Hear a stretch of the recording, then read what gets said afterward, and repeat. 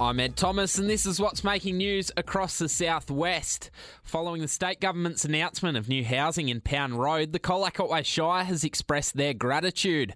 CEO Anne Howard says the decision to build on Pound Road was the government's. So it is the Victorian government's decision. They've asked us to help identify land. We've helped them find some that they can explore that is both government land, as I said, or private on the market, and then they have to work out which ones are feasible and what the yield might be and does it work. So they have decided that that site is suitable, but we were advocating that they definitely look at it. Colac Plaza is now host to a container deposit scheme which sees residents hand in eligible cans and bottles for a 10-cent refund.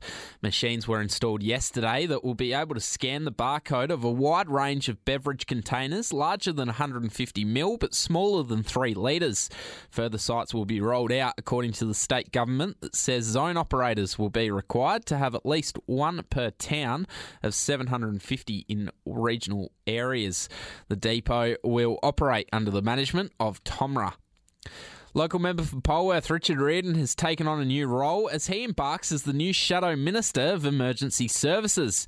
In exchange, he has given up his role as Minister for Public Transport and says it's a great honour to take on a role of such importance. It's quite an honour because I'm still doing housing, but unlike public transport where you're sort of service focused and you're trying to help with issues right across the state, emergency services are a really special one. You're dealing with thousands of Victorians who every day give up their life.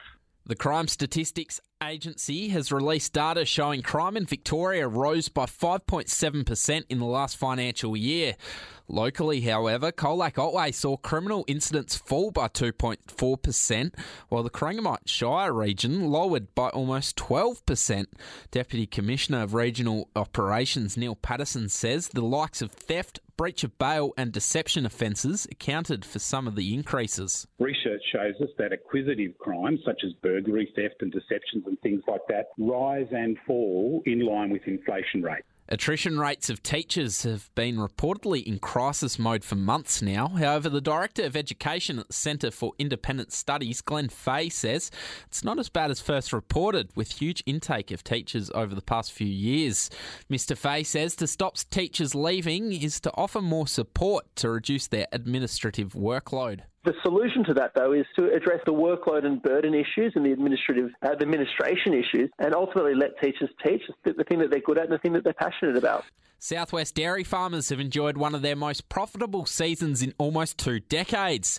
Dairy Australia's Helen Quinn says the annual Dairy Farm Monitor report has found milk prices in the 2023 financial year increased by 33%. The previous high was observed in 2007-8. So the analysis showed that from the 80 participant farms, the average profitability was $617,000 per farm, which equates to $2.87 per kilogram milk solid.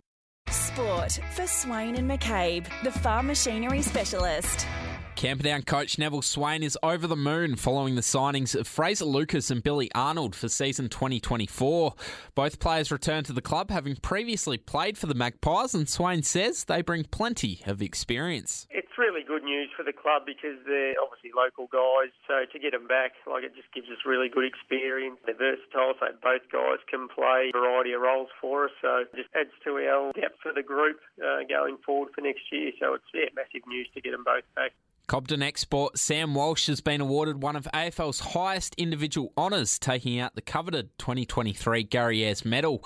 Andrew Johnston has more. The star Carlton midfielder was recognised as the AFL's best finals player, being the first player to win the award despite his team not playing in the grand final.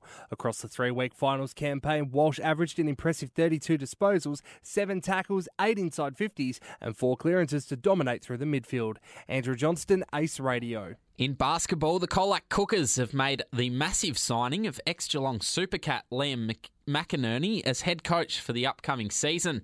President Troy Parker says he was keen to return to the club given he's from the area. I just followed him up and he was able to take on the role. He played with us many years ago when he was a lot younger and played in a grand final winning team in our CBL team and he was quite keen to come back. He's originally from Port Campbell. He was happy to come back and have a run with us and help us out. That is the latest in local news and sport.